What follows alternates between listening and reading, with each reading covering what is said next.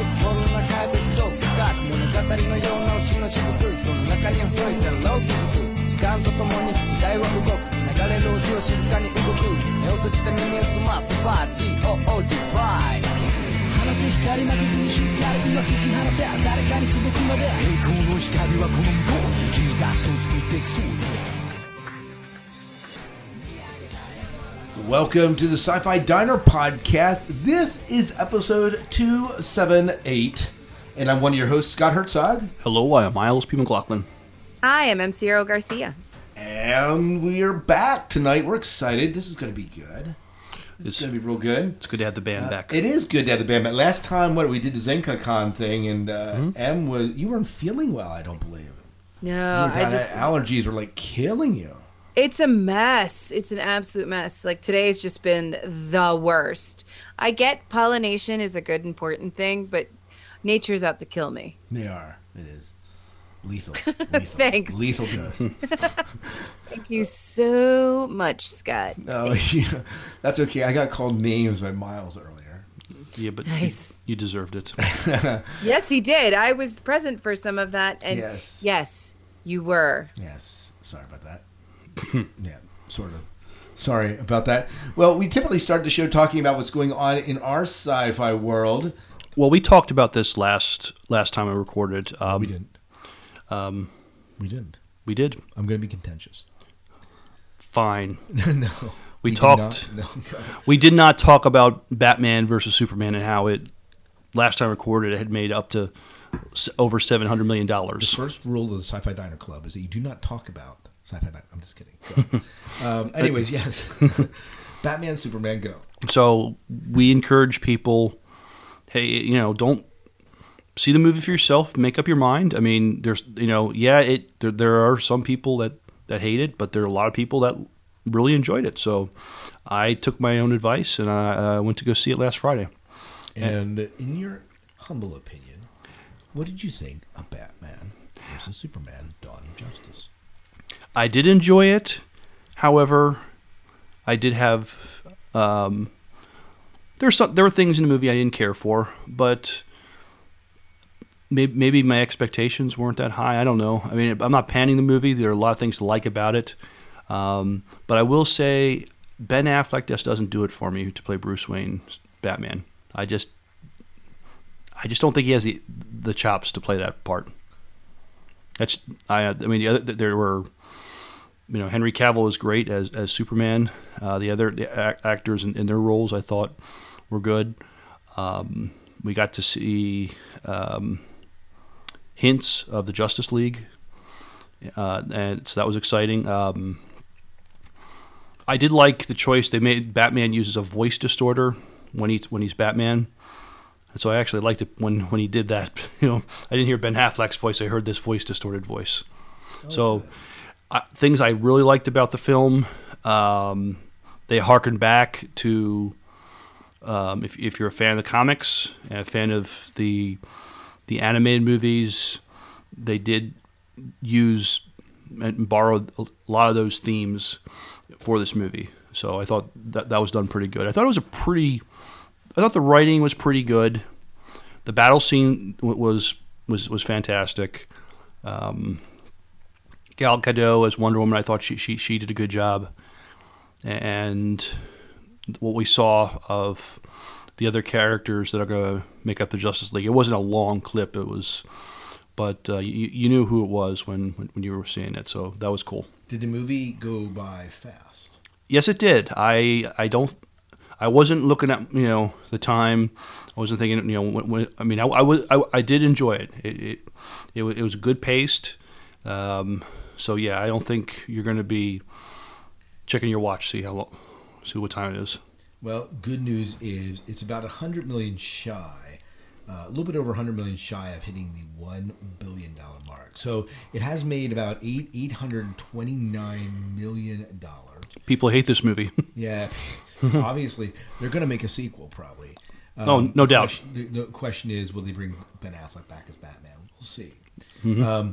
It only cost them $250 million to make. So, only.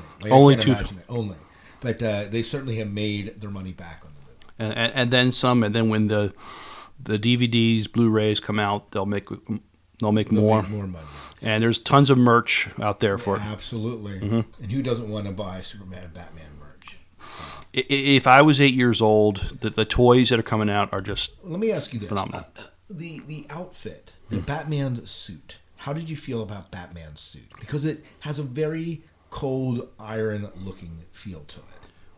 The suit, the suit kind of harkened back to the comic books, the animated series. It was gray colored. It had just a black bat on the chest. They said this was the material was armored, so he could, it's resistant to bullets and sharp objects. So I'm more of a fan of the suit used in the Christian Bale movies myself. It looked more the one in those movies looked more functional. This one, but this still looked pretty cool, but and still paying homage to what had been before. So that didn't bother you at all? No, it wasn't flashy, but Batman is not. He's not. He's not a flashy guy. He's not a man of the flash. No. All right. Well, move on. We got hung up on their Batman. We could talk about that more, but this is good. Yeah. This is good. So because I really did want your perspective on it. So I say, I enjoyed it. I don't have to enjoy, like everything in a movie to like the whole movie. So if you like good superhero action drama, I think you'll be satisfied. Good. Good. So what else? I'm still enjoying Legends of Tomorrow on the CW, and Arrow. A character got killed on Arrow recently. Was it Arrow? Well, this is if it was Arrow. Could they call it Arrow? Let's talk about this. Well, they already killed him off when he took a sword from Ra's al Ghul. He got killed in air quotes, but right. He got brought back. So being killed doesn't necessarily mean anything. Right. Of course. No, it wasn't definitely not him this time. That would have been twice. So third time's a charm. But maybe. They tried killing him on the Silver Queen or whatever it was called, the boat. Right. That was the second time. So just a third time they just need to kill him. I'm sure there's going to be more attempts on his life as the show goes on. Yeah. So Arrow still enjoying Arrow. They're doing some shake up and changes. My wife and I are still enjoying Agents of S.H.I.E.L.D. A new show I watched. It's on Hulu Plus. It's been produced and starring James Franco.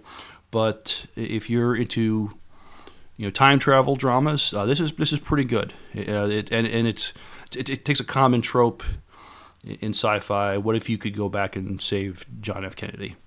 And the mechanics of the time travel are not important. It's just he has a way to get to 1960, and he can integrate into the world and try to save John F. Kennedy. Explores if you can change the past. Should you?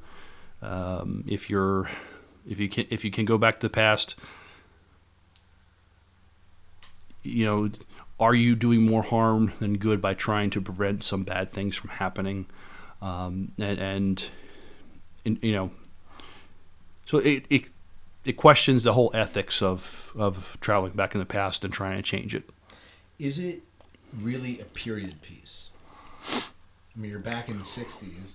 Like, I'm thinking Kristen, my wife, totally loves period drama. Is she going to like this show because of where it's set? She might, because yes, it is definitely the 1960s. Is it character driven? I think it's character driven, and it also explores what was going on in the 60s. The racism, the Red Scare, just how people acted in the 60s. Just things that would be scandalous, things that are common day now. We barely give it a second thought. Things that happen would like divorce. Would have been scandalous back in the 60s. Right. And Big deal. what people did to try to hide it. So it was it was a character study of people how they deal with stuff back then. And so it's more it's definitely more character based, more exploring the human condition, than that sort of thing. It's not going to be flashy. You're not going to see time machines or anything like that. It's just there's this mysterious doorway that leads to 1960, and is it like in a chifforobe with all these codes you have to kind of go through and get to the other side? No, it's actually in a diner. This closet in this diner, and the one guy tried to do it, but he said he was dying in it, and he says the past will always try to push back, so you got to be careful. So it like I said, it raises the ethical question: if you could go back in the past and change it, should you? Are you doing more harm than good by doing it? Yes, there are events and things that are very horrible, but do you need to let the past be the past? So it was good. Netflix is coming out with a series we're going to talk about in a little bit, dealing with that same issue. Awesome. More time travel drama. More time travel drama, right? Mm-hmm. But anything else you want to share about things that are going on in your sci-fi world? I picked up the Star Wars Force Awakens Blu-ray, and I haven't watched all of it yet, but I was watching some of the extras before I dug into the movie again. Awesome. Mm-hmm. Awesome. Anything in particular of note in the extras that you thought, oh, that was kind of fascinating? Yeah, the creation of BB-8. Oh yeah. They had a nice little. All the different puppets they had. There's several puppets of BB-8 and how they got it to work in the first place, and that was interesting. Seeing them film. We've gotten to a point where green screen technology it's almost indistinguishable from the real thing, and it's interesting seeing what was green screen and what was a practical set and stuff. Yeah, very awesome. Mm-hmm. Well, in my sci-fi world, there's a lot. There's been a lot going on. Cool. So let me roll down through my list real quick. So I did same thing. Went through all the extras of Force Awakens. Got it on Blu-ray. Mm-hmm. Watched it with my son again. Same sort of thrill. Loved this movie. This movie was awesome. And I love going through the extras, seeing how things were created, and always fascinating to see that. Mm-hmm. Also, we wrapped up Rebels. I don't know if we wrapped up at that time or not, but we went through and actually finished the latest season. And of course, Darth Maul is still alive. We actually are also going through the Clone Wars and just got to the part where we discovered that he was actually alive. Which, the story's continued in Rebels a little bit later on then. Okay.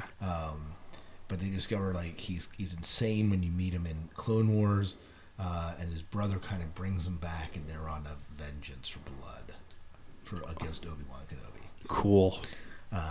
So we're watching it. I think we're in the final season. I think we're 5 seasons of Clone Wars, and Mm-hmm. we're in the 5th season of Clone Wars and enjoying that.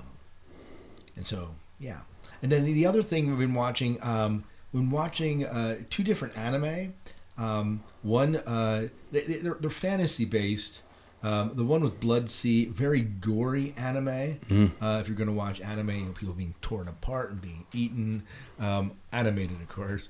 But the storyline was pretty good, and there was this huge military twist that this girl that is assassinating these farm creatures is actually a military weapon, and you don't realize it till.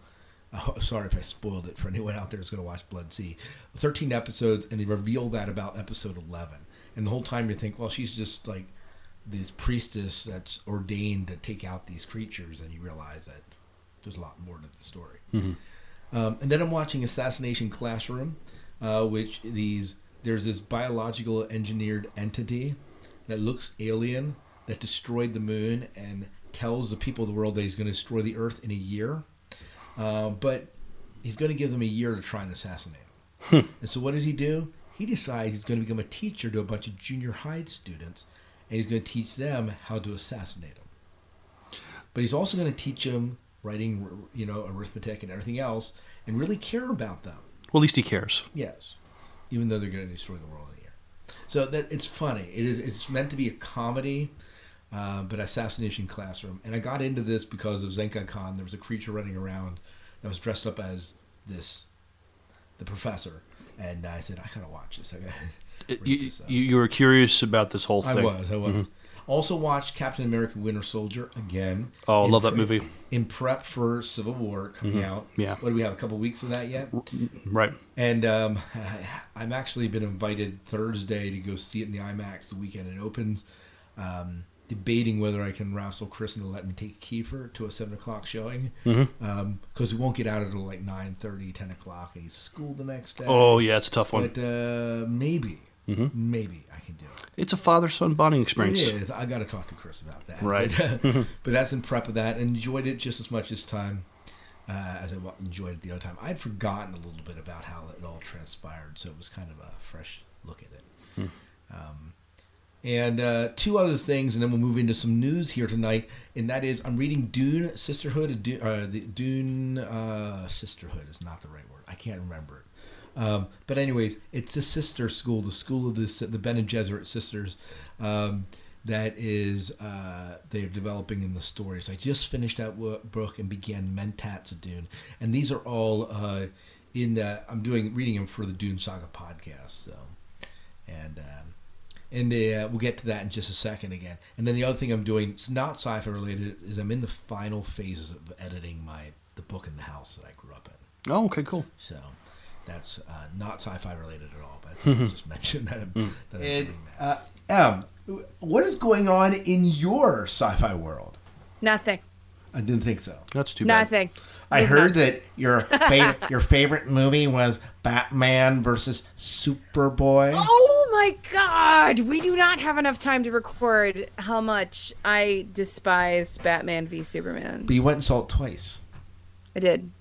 See, you're the reason. You're the reason it earned $8,029,829 gazillion dollars.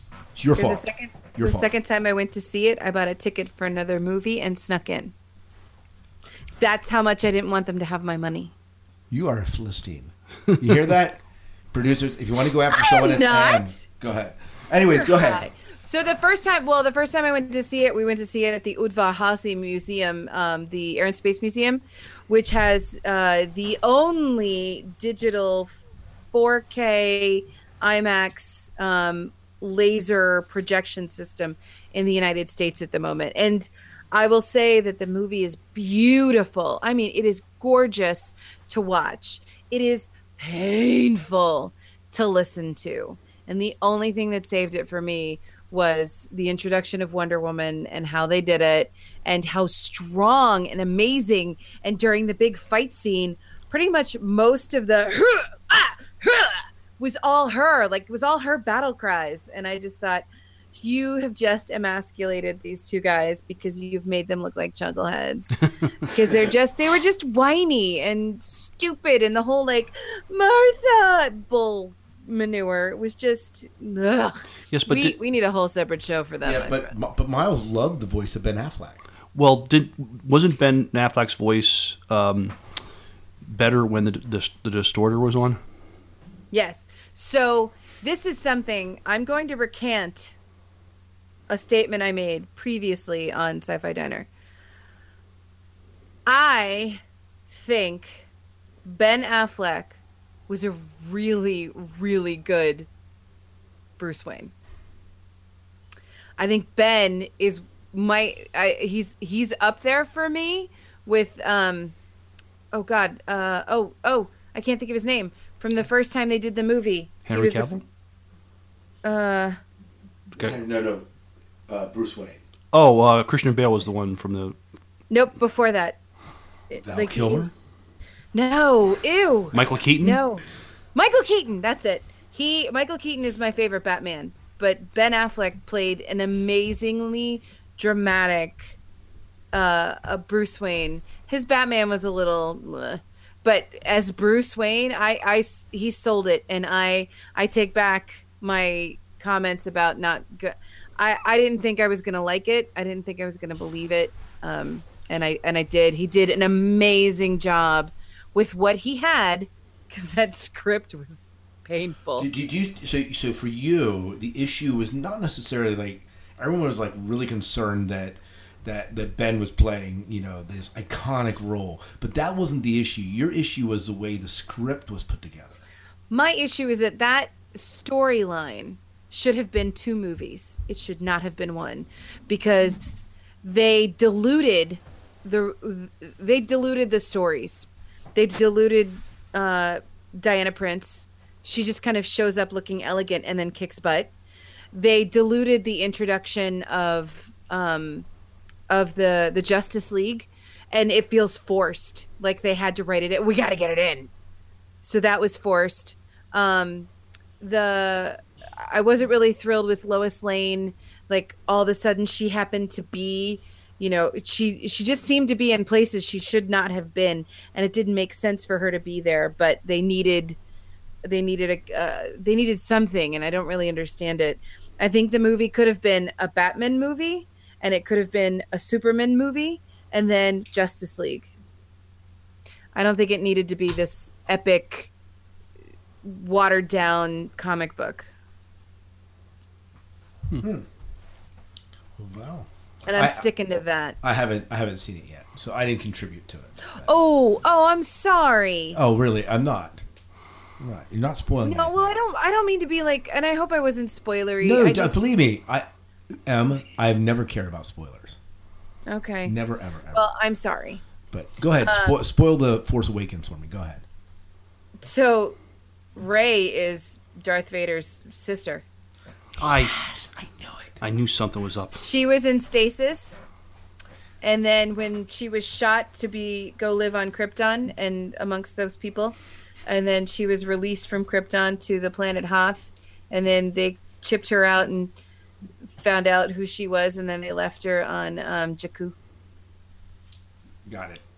It all makes sense now. I know, right? I knew. Right. Anyways, Force Awakens, you have that on your list. So what? Oh God, I bought that thing, and I was like a little kid. My roommate and I sat and watched it, and it was just as good. I know, right? It was just as I saw it 3 times in the theater, and even on my teeny tiny screen, I still the little hairs on my arm. It's so good. It's so good. We were watching before the show. Someone recut the entire Star Wars saga using the Force Awakens framework and spliced it all together and did a wonderful job with it. Ooh, I would like to see that. Even the fan films were in there and did a wonderful job for it. All right, we should post the link and share that. Tell me about Legends. So I'm watching Legends as well, and it is finally starting to get better. So I'm glad I stuck with it. But since I'm on this giant, we just finished Daredevil, and I've started Jessica Jones again. I've got 3 months of comic books left to read. And then did any of you see the Flash Supergirl crossover? I'm not watching. I actually did because you're watching Flash. Because I'm watching Flash. I'm not watching Supergirl, but that was an enjoyable episode. Okay, I'm really enjoying. Flash is getting a little squirrely, but I'm really enjoying it. Arrow's getting a little there was a Padme moment recently, so they have a couple more episodes to keep me, or I'll be out. But basically, and I'm excited for Rebel 1. Hey, we're gonna talk about that a little bit later. We're gonna watch it and just talk about it. That's gonna be awesome. Other than that, I'm just getting myself geared up for AwesomeCon, which is coming up in a couple weeks here in DC, and then also for Escape Velocity, which is going to be a STEM convention here in DC, brought to you by the Museum of Science Fiction. And listeners, you're listening to 3 invited guests. Oh yeah. We're invited. It's kind of So we're cool. going to see how schedules go. We will have a presence there. I'm not sure if it'll be all 3 of us. I definitely am going. But you're going to AwesomeCon, right? I'm going to AwesomeCon, and I'll be at Escape Velocity because it's a 10-minute drive from my house. Yeah, might as well. It's like in your back door. Right.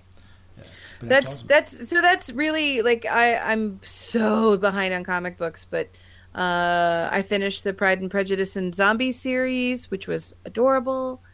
That's all I got. I'm re-listening to The Martian right now because it's so good. It is. I have re-listened to that like 5 times. I read it in paperback once, and I listened to it, and I just love it. The guy that talk about a guy that reads well. Oh my God, he's amazing! He's an incredible reader. Not only is the novel freaking amazing, but then they got like a amazing reader. And I love it. I listen to it. He just makes that book. And for me, the guy who played Mark Watney in the movie, I can't remember think of his name either. This is Matt Damon. Matt Damon. I remember sitting down and thinking, Matt Damon has some big shoes to fill. He does. That was my exact thought. But he did a good job in the movie. He was great. He was really great. But I do love the voice actor. Great voice actor for that. Oh, he was so good. I'm going to have to go back and re-listen to it. Thanks, Em. You're welcome. I like the movie. Yeah, it was a good movie. But Movie's the audiobook so good. is great. Mm-hmm. The audiobook is great. And our promo tonight is for the Dune Saga podcast, another podcast that I'm a part of. David Moulton's a part of. You've heard him on here on the show before. We've had him on. And Jim Arrowwood, who's also you've heard on the show here, that he is a part of that show. And we are actually recording our next podcast on Thursday. So by the time you hear this, probably that show will have been recorded. But we're really close to wrapping up our next the Dune series, and we're kind of in the place of deciding where we're going to go next. Mm-hmm. So that's all you've reviewed, all the Dune material. Well, there's one more book coming out. It's out in September, so we'll review that yet, and then we'll be done. Well, now we could always do philosophy of Dune and some of the other side books that we haven't touched, but okay. But we'll see. Mm-hmm. But anyways, Dune Saga Podcast, this is a promo. And if you like Dune or the world of Dune, please come check us out.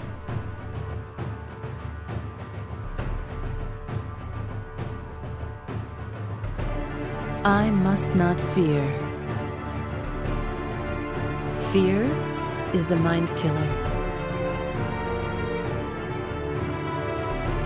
Fear is the little death that brings total obliteration. I will face my fear. I will permit it to pass over me and through me. And when it has gone past, I will turn the inner eye to see its path.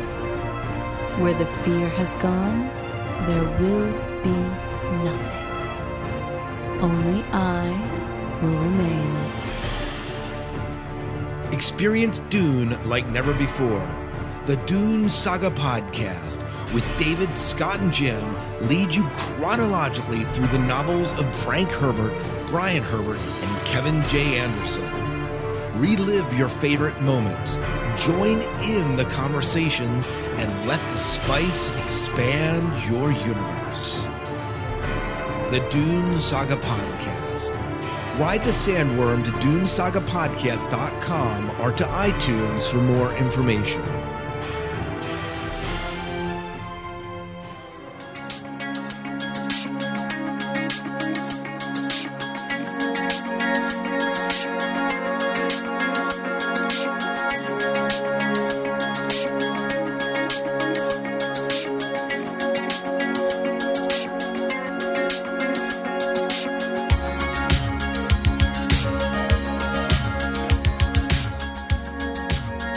Well, let's talk a little bit of news here tonight. One of the things that came down the pike, we one of the things on my list when I shared what was in my sci-fi world, I'm watching some anime, as I mentioned, and one of the animes I've watched in the past was Ghost in the Shell. Well, as they've done for not necessarily anime, but many of the cartoons that we watched or grown up with, and anime lovers will hate that I call it cartoons, But one of the animes they're bringing into live action is this Ghost in the Shell. So, and it's getting this live action adaptation and cast as the main character, known as Major, is Scarlett Johansson. Mm-hmm. So this is Johansson. Sorry, Johansson and Johansson. I just threw an extra syllable. But so this, when you think about it, I mean, this is Black Widow. This is Lucy, right? Mm-hmm. This is something that, if you don't know the anime, makes a hell of a lot of sense. You would think. Right? Mm-hmm. I mean, doesn't this make sense? No, it doesn't. What? It makes no sense. Well, have you seen Ghost in the Shell? So I know of the anime. Right. I know of the anime, and I know of the characters, and no, it makes no sense to me. Well, okay, but let's Why? let's say you don't know. Let's say that you're coming to it. You're saying, "Oh, Ghost in the Shell. Look at Scarlett Johansson." You don't know the anime. Hansen. I'm sorry. Does it make Scarlett? I'm just going to say Scarlett. That's it. I'm just going to say first name only. basis. First name Go, basis. Joe. We know each other. But does that? If let's say you don't know anything about Ghost in the Shell, the anime, does this make sense from a producer blockbuster type framework? From a completely blind point of view, it would casting ScarJo, who is talented and a big name, is a great idea.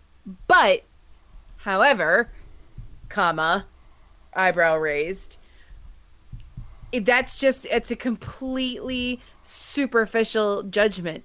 You can't just, oh, well, here's a movie, let's throw some name actors at it. You can't do that. You need to fulfill the story. And once you know the story and you know the characters, it makes no sense. Yeah. It's very frustrating. Very frustrating. So anyways, the huge debacle is, of course, that Hollywood's being accused of whitewashing, as they call it. It is. Throwing in a white actor to play a Oriental or an Asian character. And they've done this before. They did it in The Last Airbender. I was just even reading earlier on that they even did this way back when in 1956, when they did The Conqueror, which starred John Wayne as Genghis Khan. So see Miles what? I mean, No. so they've done this. It's not something new, but You also have to think of the time period, dude. But even so, you think now all the strong female Asian actors that we have, Right. Mm-hmm. and they choose to go Scarlett Joe. I'm thinking of Yul Brynner in The King and I, too. Yeah. And one of the biggest voices lashing out against this is our own Agents of S.H.I.E.L.D., Ma Ning. Yeah, Ming Na Wen, the voice of Disney's Mulan and in Agents of S.H.I.E.L.D. Mm-hmm. Do you blame her? No. She'd be perfect for the role. I'll tell you, it drives me nuts when I see characters of a different race or a different country. And back in the 50s and the 60s, maybe the pool of actors and actresses, you needed a name for a draw, back then. So you painted up your actors and you made them look the way they needed to.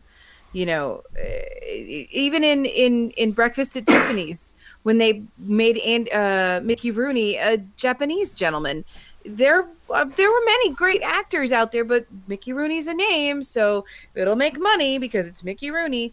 In this friggin' day and age, with the amount of talent that there is, just how big the Asian movie market is and television market, and how many crossover actors there have been, and vice versa. We're gonna have to put an expletive on this because it's absolute horseshit. I'm very upset. It drives me nuts when I see Spanish characters and people with really crappy Spanish accents playing Spanish people, and if they had taken the time or given like a little ounce of a crap, they could have found an actor who would have done it 10 times better and authentically. So, and as a Spanish person, I've been passed over for parts because I'm not, they didn't think I was Latin enough, and they cast a white person who can do an over an exaggerated accent. That's just, it's crap. I haven't fully read everything about this because it makes me so mad. Yeah. It makes me very angry. It's also a missed opportunity on using an unknown. I mean, this is the story itself should be able to carry itself, and this could be an opportunity to launch an actress that is not well known. You could have other well known actors played different parts, but to have a Caucasian play a Asian character in this day and age, it's just unnecessary. I mean, we absolutely, and it also robs the authenticity of the story. The story, absolutely, it's about an Asian girl. What it is stunt casting. I mean, it may make sense. It may seem to make sense from a business point of view. But no, I think part of the issue too is when the stills were released. So initially the casting, when it came out, there was this backlash, and then they released a studio still, and in it, as they do in these cases, is they actually add a slight yellow tint to the skin to make them seem more Oriental. Mm-hmm. Well, that's just racist, right there. Well, it is, but that's been one of the complaints. That's one of the complaints. Could she act out the role? Absolutely. That's not the issue. The issue is that there are really capable actors, and I don't think, Miles, that you need to go to no-name actors. Like, there are some fairly well-known, Asian actors out there that could easily step in and fulfill the role. And we're not talking Jackie Chan here. I mean, we're talking, there are some female actors out there that are strong female actors that have made somewhat of a name depending on the film. I'm still a fan of when you can use an unknown, give a chance to launch, get a new fresh face, a new somebody we haven't heard about. That way it's the film is not the strength of the film isn't on the fact that you have a famous actor or actress in it. The strength of the film is the story, and you have good actors and actresses doing it. Star Wars: Force Awakens, the actress who plays Rey, I never heard of her before, and now, she's getting huge now. I mean, with and I'm torn here because part of me, I love the Ghost in the Shell series, and when it comes out as live action, I really kind of want to see it, but then part of me doesn't because of the fact that they're doing this. Mm-hmm. They're making this choice. Yeah. For me, it's if you're going to tell this story, which is incredibly important to a lot of people, you cast for the story, you cast for the character. And I like the concept of using an unknown, a new face, because you do get a really fresh perspective, and you get people, it suspends the disbelief and lets people really enjoy the story and not just say, oh, look, there's ScarJo as such and such again. I mean, there's so many amazing actresses out there. Like Chloe Bennett, she's also on Agents of S.H.I.E.L.D. She's Chinese American. Then there's Maggie Q, Olivia Munn. There's Chrissy Teigen, who is frankly kind of a crappy actress, but she's got a good image and she can do what she needs to do. There's so many out there, and they went with a blonde girl. Yeah. I just and the thing is, it's the setting, unless they absolutely change the setting, is Tokyo. Well, I just looked up IMDb. I mean, Scarlett Johansson, her character's name, it's an Asian name.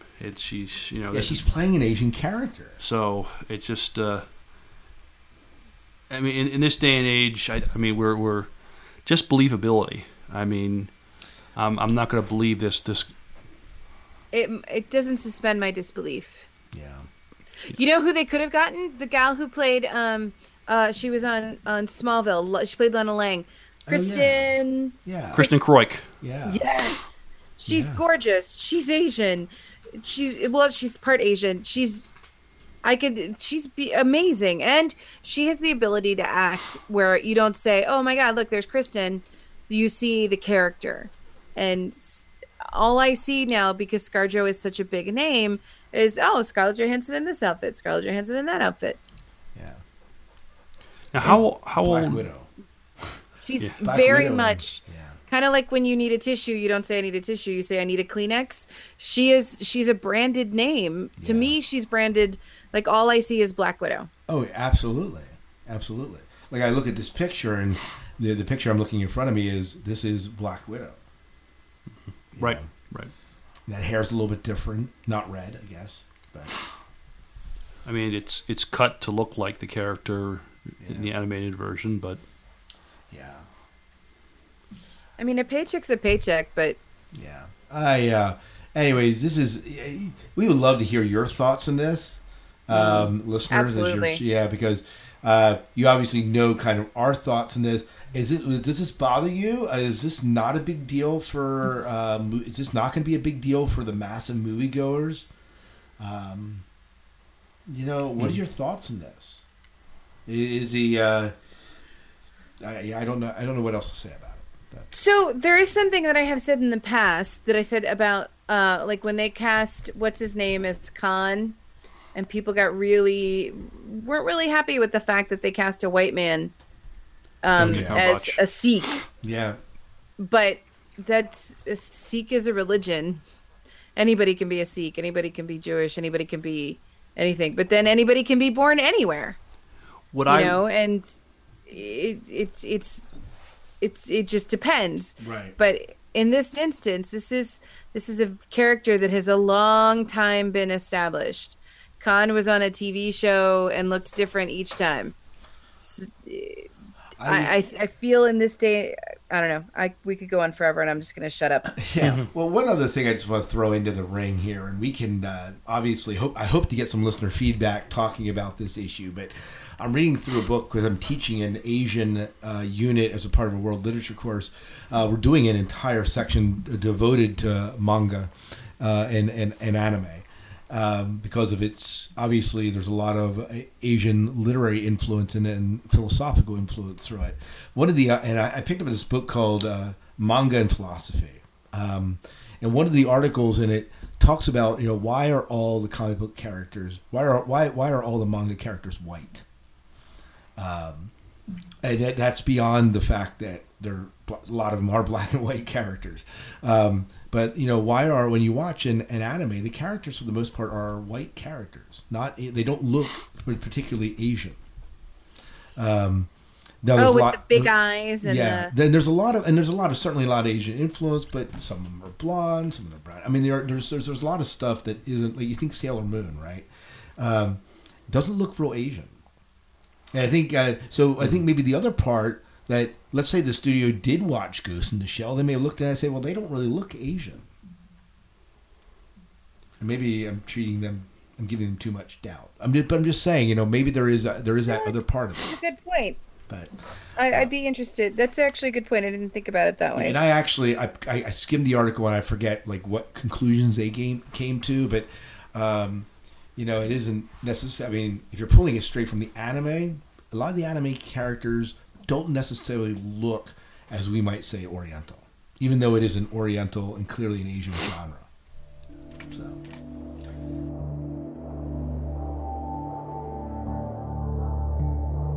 Come in, relax at the SciFi Diner Spa.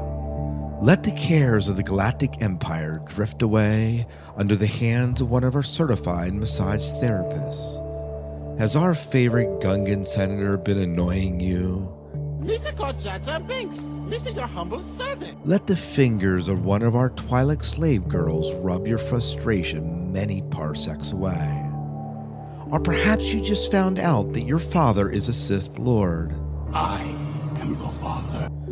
Our Wookiee massage therapists specialize in deep tissue massage. Send a holonet transmission to the SciFi Diner Spa to make your appointment. The SciFi Diner bears no responsibility should one of our Wookiees decide to go on a rampage and strew your guts from one end of the galaxy to the other due to frustration pent up against Palpatine and what happened on Kashyyyk.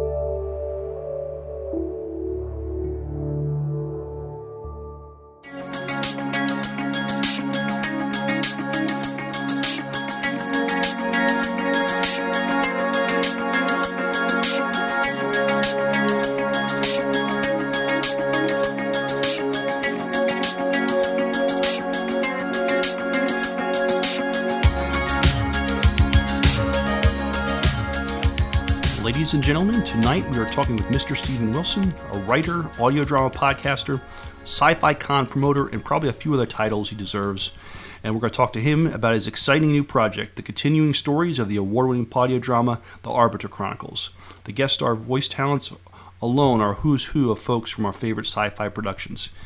He can use a little assistance to get it to launch, so we're going to talk about his Kickstarter campaign. And if you think you have the gift for voice acting, Mr. Steve Wilson is looking for some voice talent. We'll be talking about that too.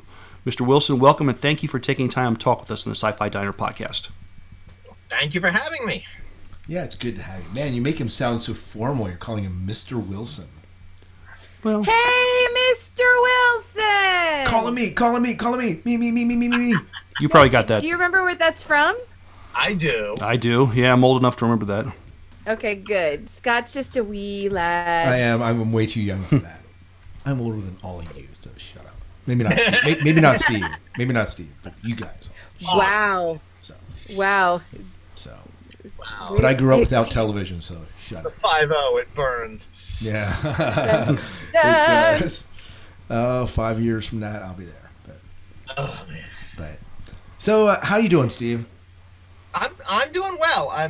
It's an exciting time. I've got a novel finished, and I'm doing my first ever Kickstarter, and checking every I'm reasonable every 5 minutes. Yeah, right. I've made more money.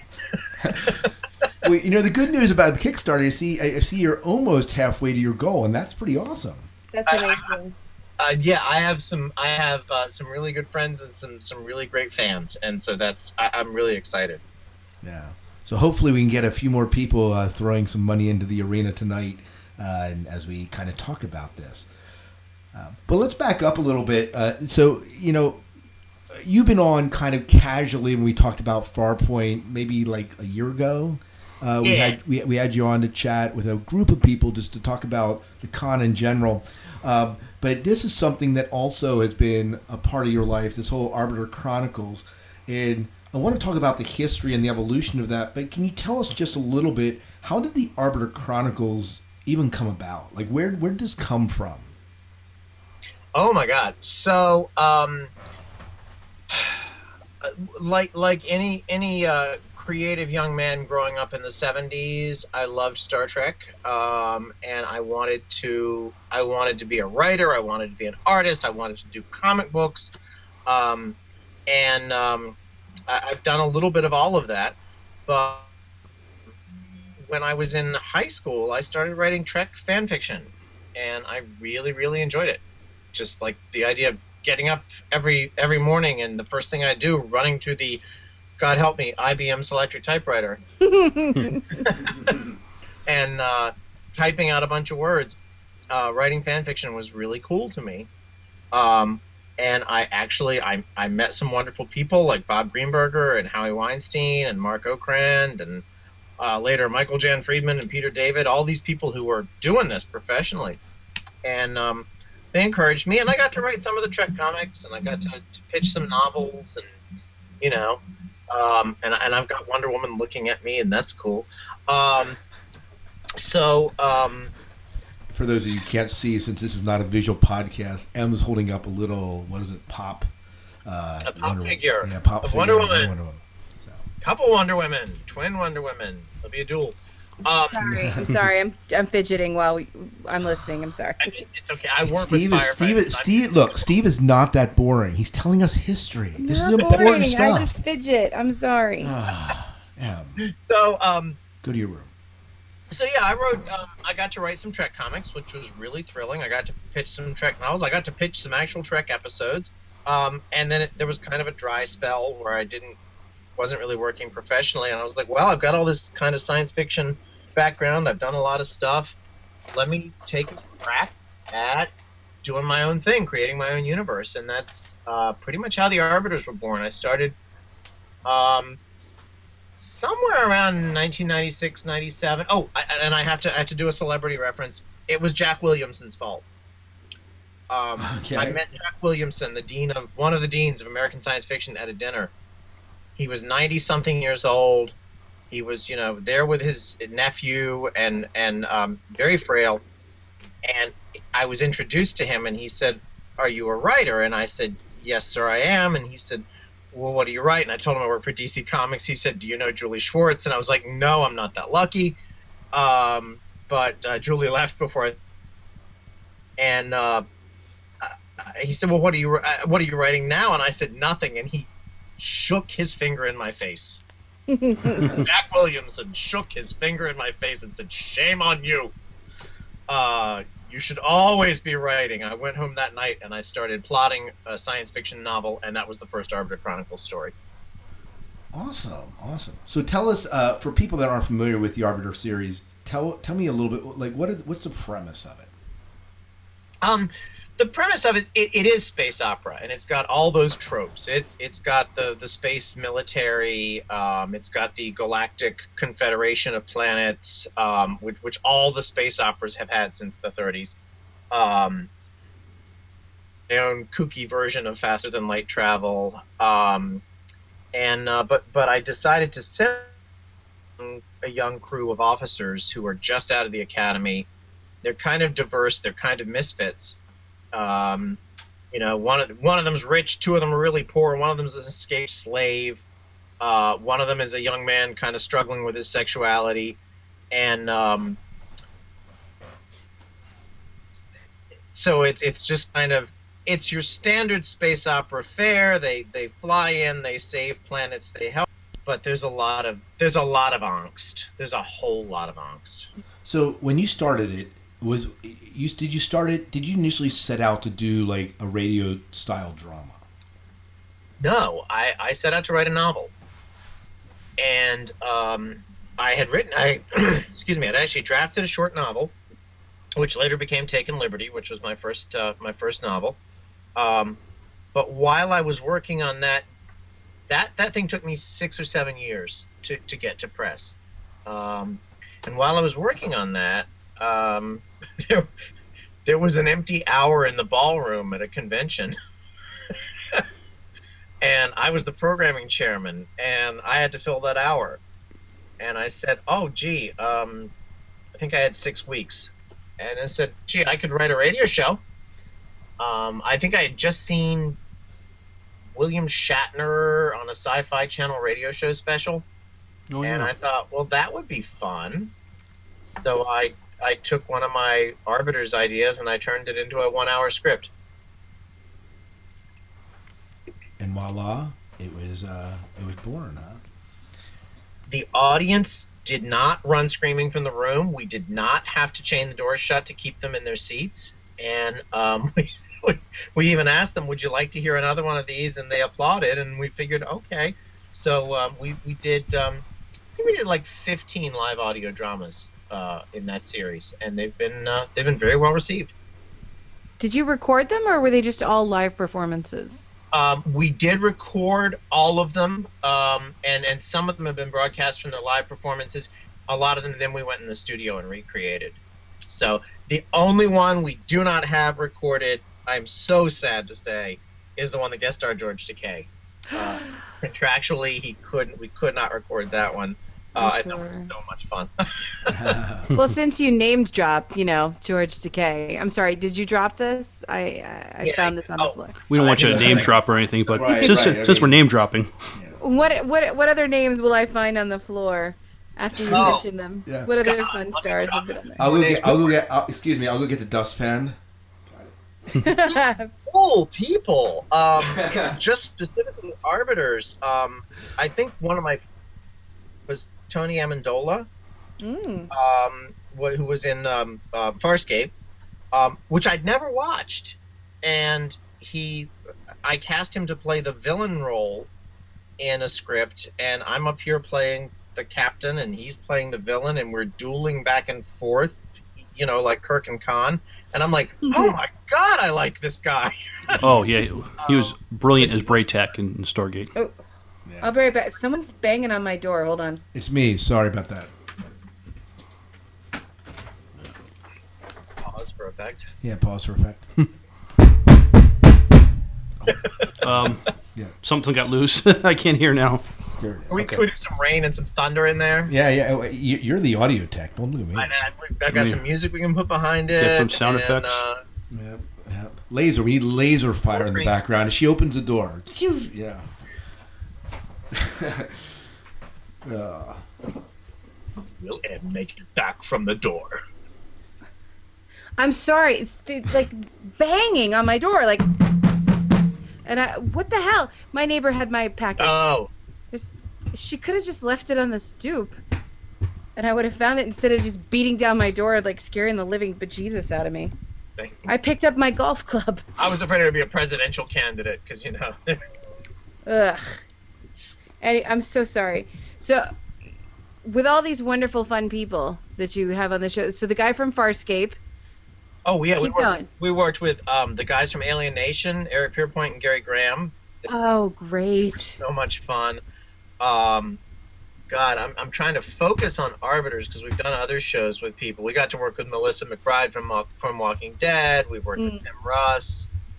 We just did a show with Sean Maher from Firefly. We just met him. Did you? Yeah, he was amazing. He was great. Oh, and Felicia Day. We worked with Felicia Day twice. I love her. Love Felicia. Awesome. She's amazing. Yeah. How fun.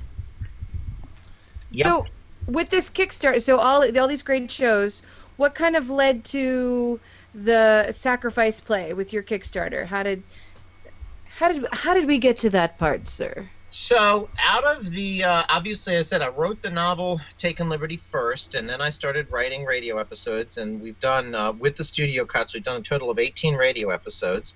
Taken Liberty was the first novel. Along the way, I wrote a novel called Unfriendly Persuasion. And I just felt like, okay, we've done some more radio. It's time to do another novel. So I wrote Sacrifice Plays, the third novel based in the universe. And I decided I wanted to do a couple of things. I wanted to kickstart it to pay for the expenses. I wanted to pay a really good professional cover artist, and I did. Kaio Kakao has done a beautiful cover painting for it. And I wanted to do a full cast audio novel and bring in all the actors and not do a radio drama version, but do the actual audio book, but with their voices. And I wanted to pay them a real rate. So that's probably going to be the biggest chunk of the Kickstarter money, is if we make it, I can pay them professionally.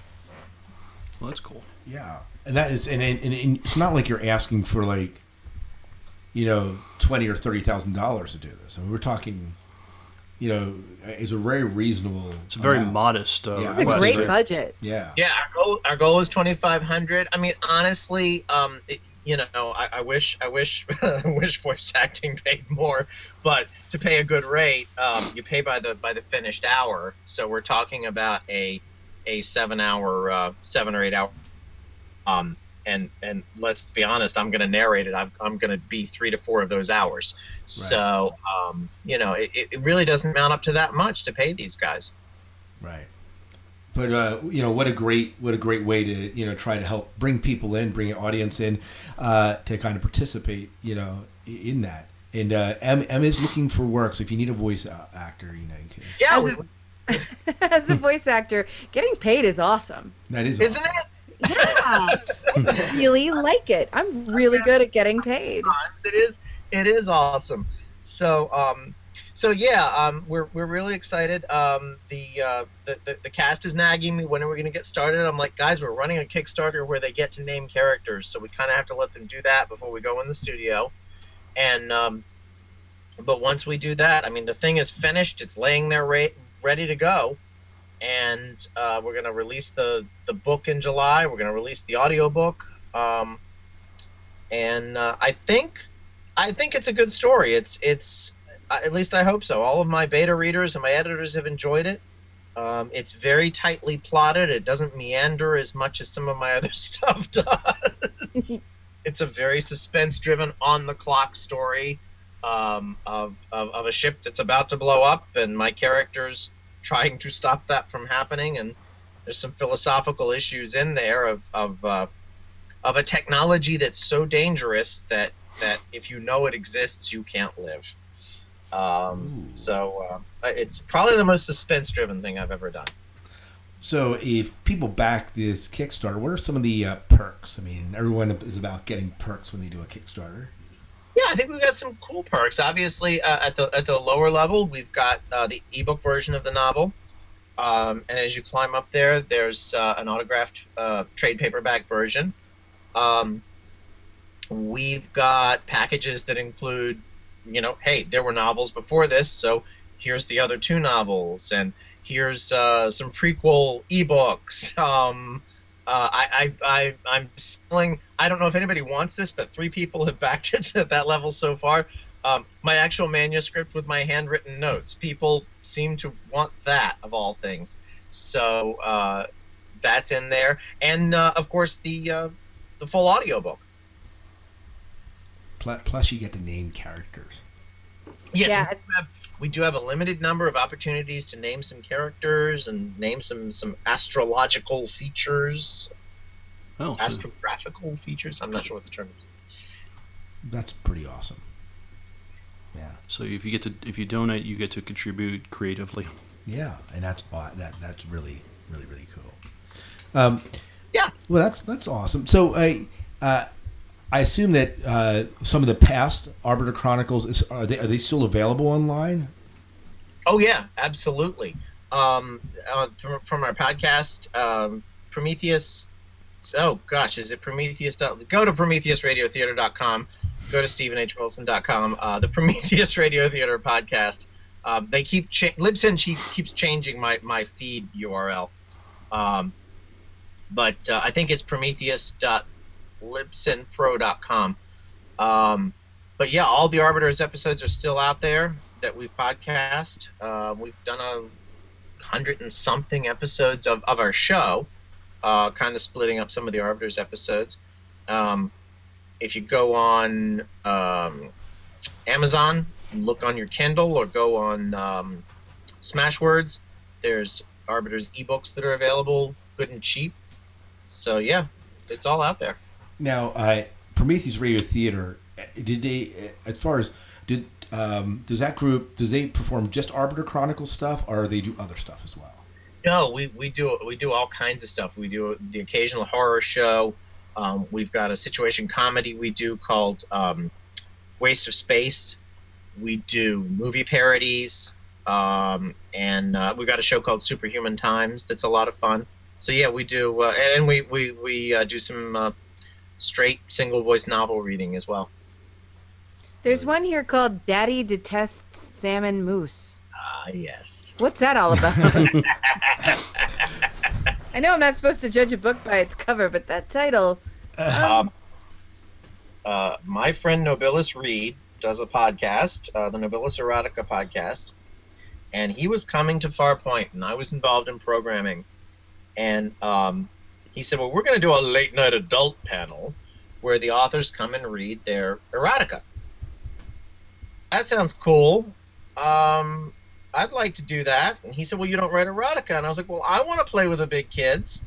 So I wrote an Arbiter Chronicles plot story. And I had a lot of fun doing it, and I went and read it, and the audience had a lot of fun hearing it, apparently. There's a reference in my first novel to an incident with one of my characters involving sex and a platter of salmon mousse, and I decided to tell how it happened. Well, very interesting. Wow. You had to ask. One of the things I did want to ask you before we go here, Steve, is you started the Arbiter Chronicles in late '90s. You began recording it early 2000.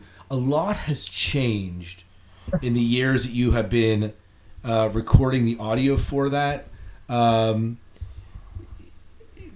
As someone that has gotten into podcasting initially by doing radio drama and then maybe some other ventures, where do you kind of see this medium for you going? Oh, wow. I love audio. I really do. I mean, I've done a little bit of video. I've played with it. But the fact is, I just love doing audio. So I guess I kind of feel like that's what I want to keep doing. I want to keep creating audio theater.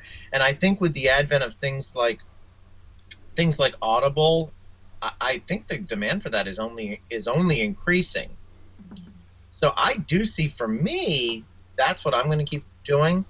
Are video projects more hot? Well, look at Kickstarter, and I'm asking for 4 figures, and they're asking for 7, and they're getting it. So I guess there's some demand for that. Yeah, I think video projects, audio is more of a niche market, but I think it'll continue to work for us. One of the trends I keep seeing on Audible too is the audio dramatization of a book. Is, you know, the audio play, the old-timey style of putting that together. And for me, when I get an audiobook, if someone's just straight reading it, I can do that myself. I'm not going to be entertained, and I don't want to listen. But when someone takes, bless you, when the reader or actor takes the time to really build voices and characters, or if the production is actually a cast-based production, it brings the book alive in a way that's wonderful. It's absolutely wonderful. And so as a listener, I mean, just as a voice actor, it's fun to do, but as a listener, I love having that perspective, having not just a story read to me, but a story told, you know, truly delivered in the way I think the author likes. And you get to do that with your own work. So it's just got to be. It's so much fun, and it's so satisfying. And this time out is an experiment, because with my previous books I did single voice reads, but with Sacrifice Play there's going to be 10 or 12 other actors in there with me, and I think we've got a good group. So I mean, I haven't actually cast every single part yet, but I've got a good core group, and we've got a lot of experience. So I think it's going to be a good product. And yeah, it is different. You're right. A single voice read can be really boring, and then there's some that can be just phenomenal. I listened to the Force Awakens novelization, and the guy that narrated that just did such a phenomenal job with the voices. A single actor can, but it has to be an actor, and I think that's the thing. It's not just I'm going to sit here and I'm going to read the book in a monotone. Right. Absolutely. Yeah, Scott Brick does that for me when I hear him. Oh, Scott Brick is amazing. He's amazing. Like, he just brings it right there. So he narrated. I'm most familiar with him narrating the Dune novels, but he's done a lot of other work as well. Yeah, he's like one of the big voices of single voice read science fiction audio, and it's great. But yeah, I do like it. It actually took me a while to get used to full cast novels as opposed to audio drama. I think the first ones I listened to were some of the Heinleins that have been done, and at first it was a little weird because it's like it's a novel, but it's different voices. But once you get used to it, they're almost different media. Yeah, very good, very good. I think you should go VR goggles next. Technology's getting better. Yeah. I want to look around the interior of the Arbiter. Go ahead. Ooh, how fun would that be? That would be awesome. You were going to say, how fun would that be? Oh, I was just going to say, as I have a face for radio, so I'm going to vote for continuing with the audio stuff. I'm all for that. All right. Well, Steve, thank you so much for joining us here tonight and chatting a little bit about Arbiter Chronicles and what's going on in your world of writing. Well, thank you guys. I hope your listeners will find it interesting, and if anybody hasn't heard the Arbiter Chronicles, I hope they'll check us out. You know, we've won the Mark Time Award, we've won the Parsec Award. People do seem, I don't like to brag about myself, I really don't, but people do seem to enjoy our stories, and that's why we do them. So I hope more people will check us out and think about backing Sacrifice Play. Awesome. Well, we see you every once in a while at conventions. Will we see you this summer? You will. I'm doing Balticon, and I'll be at Shore Leave. Awesome. In fact, we're premiering Sacrifice Play at Shore Leave, so there'll be a launch party. Maybe there'll be pizza or something. I haven't gotten that far yet. Well, that guy did a Kickstarter for mac and cheese. Was it mac and cheese or soup? Or the best, like, egg salad? And raised, like, $35,000. So we'll just do a Kickstarter for pizza. Well, he's got money. Maybe he can finance our pizza. There you go. There you go. All right, Steve. Well, thank you so much for coming on tonight. Absolutely. Thank you, guys. Good night, Steve. Good night. Prometheus Radio Theater presents The Arbiter Chronicles.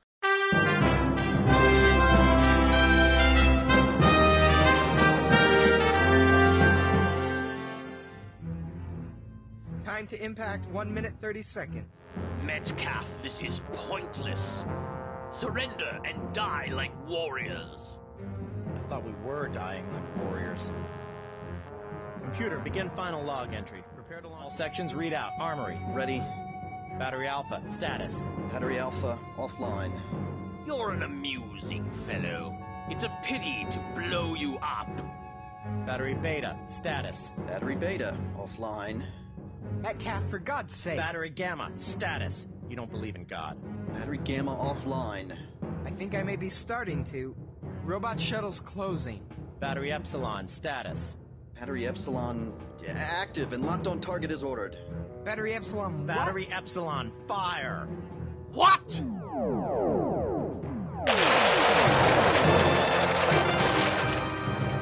direct hit.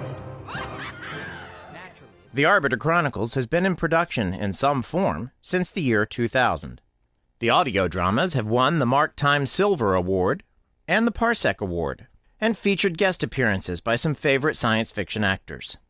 The novels Taken Liberty and Unfriendly Persuasion developed the story more, and novelizations of the radio shows filled in some background for the characters.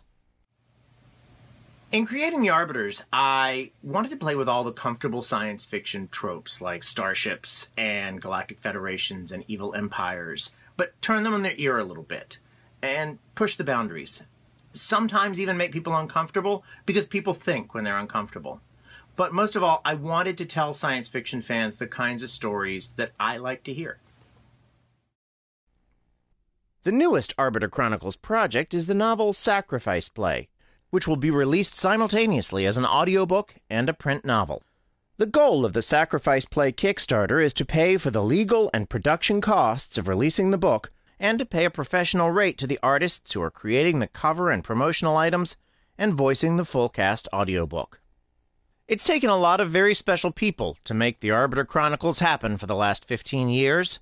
Sacrifice Play is your chance to be one of them.